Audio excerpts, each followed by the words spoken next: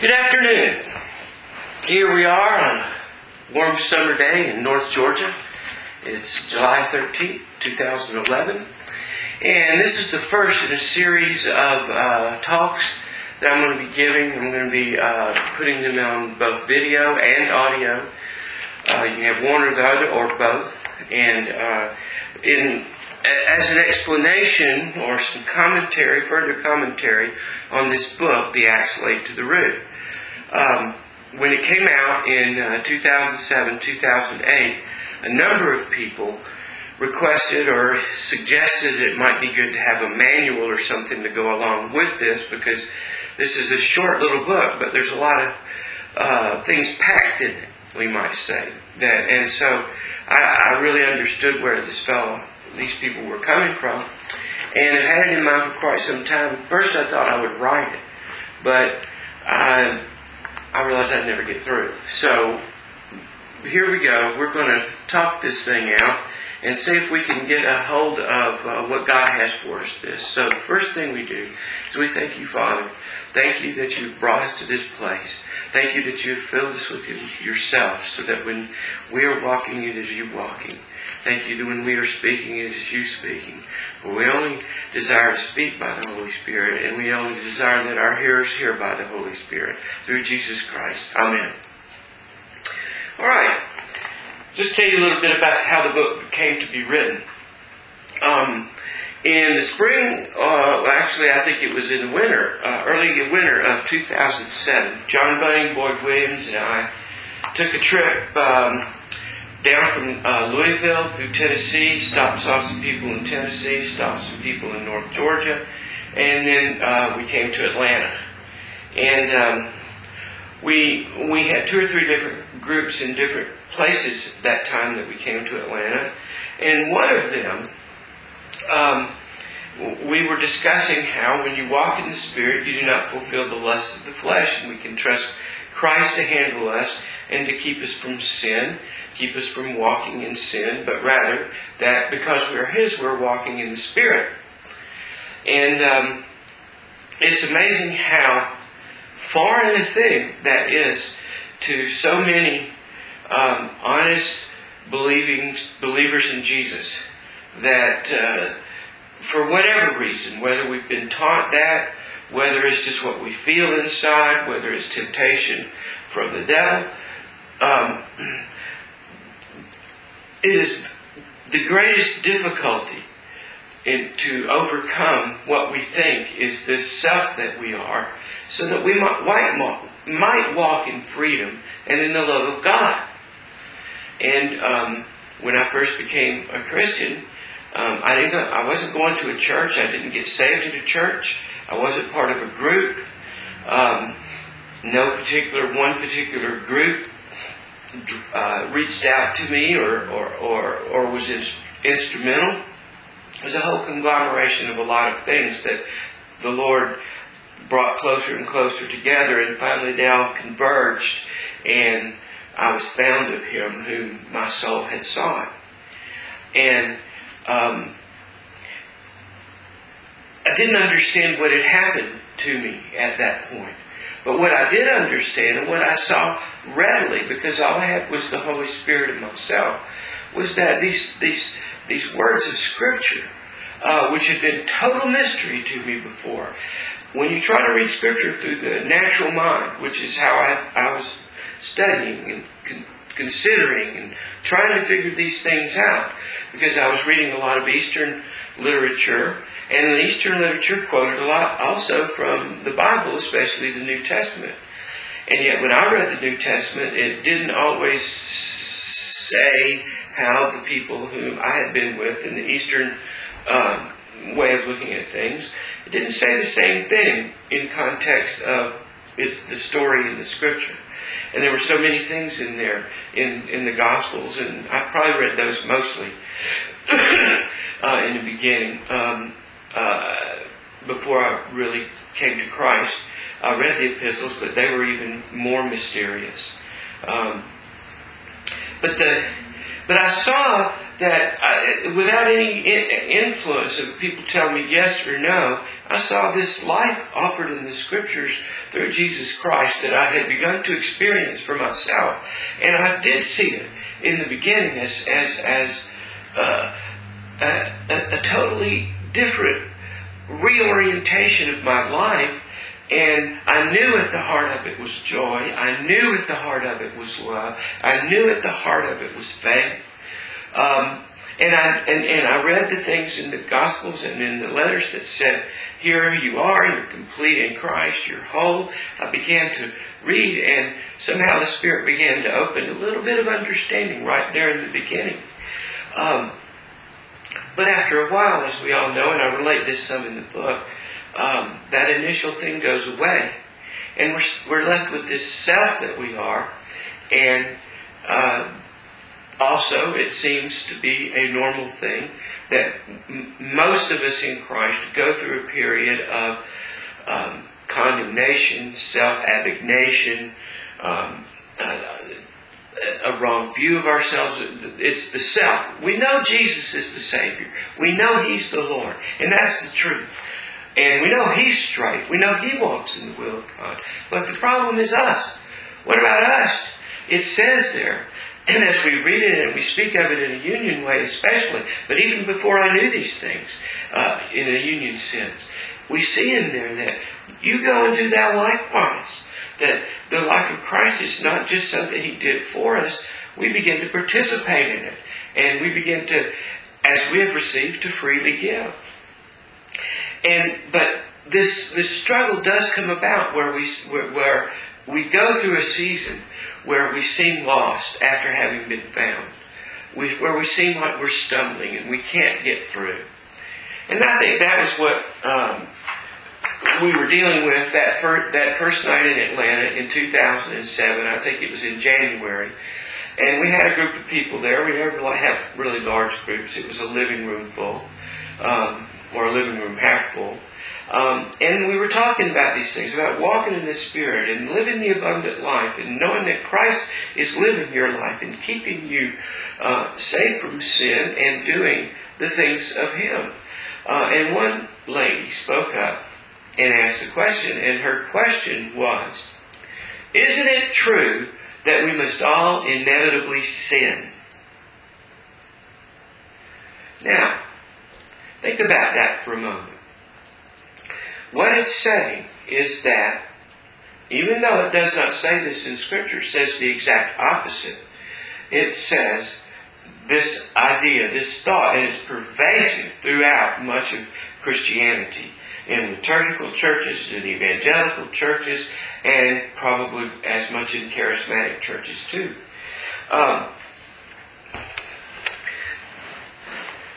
We think that what we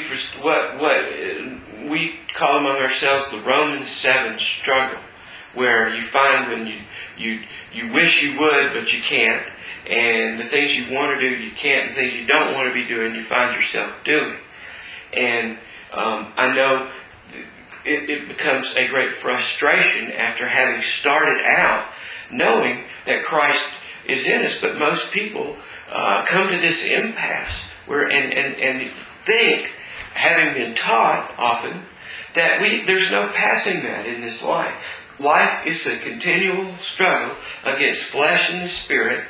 And as the old saying goes, there are two dogs, a black dog and a white dog. And whichever dog you feed the most wins. You feed the flesh, that dog gets bigger and wins. You feed the spirit, that dog gets bigger and wins the game. Well, I have an alternative to that whole way of looking at things. I do not believe that it is true to say that we must inevitably sin. The Bible screams against that. The New Testament does. Most especially in Romans 8. He says, walk in the Spirit and you will not fulfill the lust of the flesh. It's a very matter-of-fact statement. Romans 6 likewise says, for you are dead to sin. You have died. and sin no longer operates you. Your members, your faculties, your human faculties used to belong to the wicked one, and he used them. That's called servants of unrighteousness or servants of sin, as it talks about in Romans 6. But also in Romans 6, it says now that's gone. It was gone in baptism. It was gone in Christ dying. And it is gone in our identification in Christ's death, because when he died, we died in him. We were in him because, you see, we're his spiritual children. Even as when Abraham gave tithes to Melchizedek, and in Hebrews it points out that the Levitical priesthood acknowledges that the priesthood of Melchizedek is a higher priesthood, because the Levitical priesthood was in the physical loins of Abraham when he gave tithes to Melchizedek. Well, now listen, we are the spiritual children of Jesus Christ, and when he died in Palestine in 2,000 years ago, we were in his spiritual loins. We existed then in him. And all of humanity did, because he came to be representative and one with all of us. And so here we have that Jesus Christ has come into us. This is his purpose. And he does not live a life of sin. Instead, he lives a life of other love. He lives a life of existing continually to let the life of God flow through him to others. And so that when he walked, it was the Father walking. When he talked, it was the Father talking. Well, Romans 6:7 says that this is a done deal. We are no longer under the domination of sin. It says that in Romans 7. We've died to the law. We've died to sin. And therefore there's no condemnation. And you can walk as a person who does not fulfill the lust of the flesh, because when you walk in the Spirit, and it says in Romans 8, somewhere in there, that if you are in Christ, you're in the Spirit. If you are not in the Spirit, you don't belong to Christ. And if you do belong to Christ, then you're in the Spirit, because you've changed kingdoms. But we'll get to that.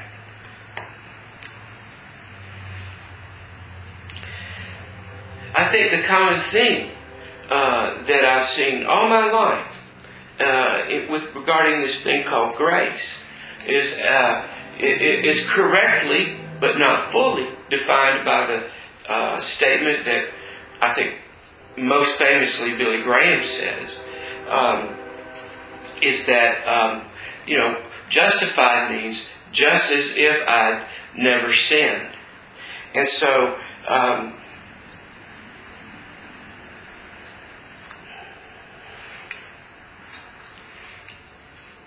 but what people find in the definition of grace, I'm sorry I kind of lost that for a minute, which is unmerited favor.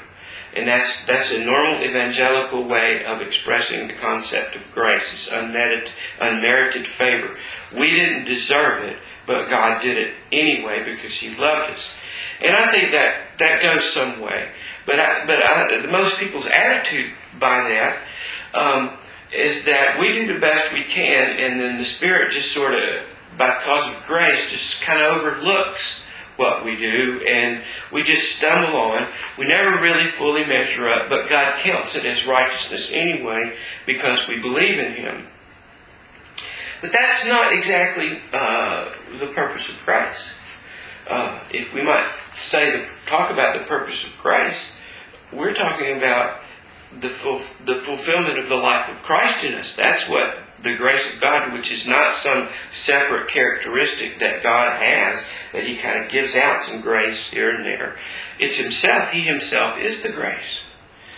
So, we have to see that we cannot make the statement, everybody must sin, or the also normal common statement, I sin every day, which you find when you question people and say, well, name them, what were they? Some people can have some serious sins they might name, but for the most part, we live in sort of this vague, I think I'm sinning, I must be because I don't feel Christian-like, I don't feel Christ-like, I don't feel holy. I have emotions going this way, I have emotions going that way, I might get cranky. And so what we tend to settle for is that this kind of mundane human life that we have just isn't good enough. And so the conclusion that we come up to, because our experience is what we're basing it on, is that, well, I must be sinning every day, or things would get better. Because if I wasn't sinning, God would reward me and give me a better life, and I would have joy, peace, and all these other things. So we're going to look into that.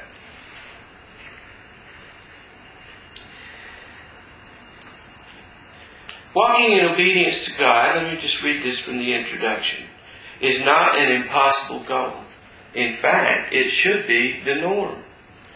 Though we may think otherwise, grace is not some band-aid that God puts on things in order to, in a slovenly manner, overlook their occurrence.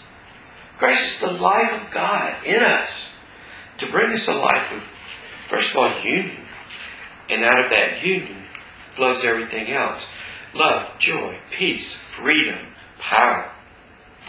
So that's what we're going to discover in these verse openings. How can we find out who we really are in Christ? Is it possible? Is this just a pipe dream that we're just filling time with and busying ourselves with just some kind of theoretical brain candy? But that's not what we're talking about. Because if we can find out who we really are in Christ, how can we walk in it? Would that not be God's purpose? That not only that we are found of Him, and that knowing our own death, as it says in Colossians, that you're dead with Him. We know we've become dead with Him. Look what happens when we know we've become dead with Him. We find our life that's in Christ that had been hidden there in Him all along. We've been struggling trying to make our own life when He already had a perfect one ready for us when we were ready to give up our self-strivings and believe in or experience the death that He experienced in the cross, and we're there with Him. So that's what we're going to discover. How can we walk in that? So, that's what we hope, and that's what we pray, and that's what we believe. We will touch on and hopefully impart some new information, new understanding, new spirituality in the axe laid to the root, but really through the Lord Jesus Christ. Thank you very much.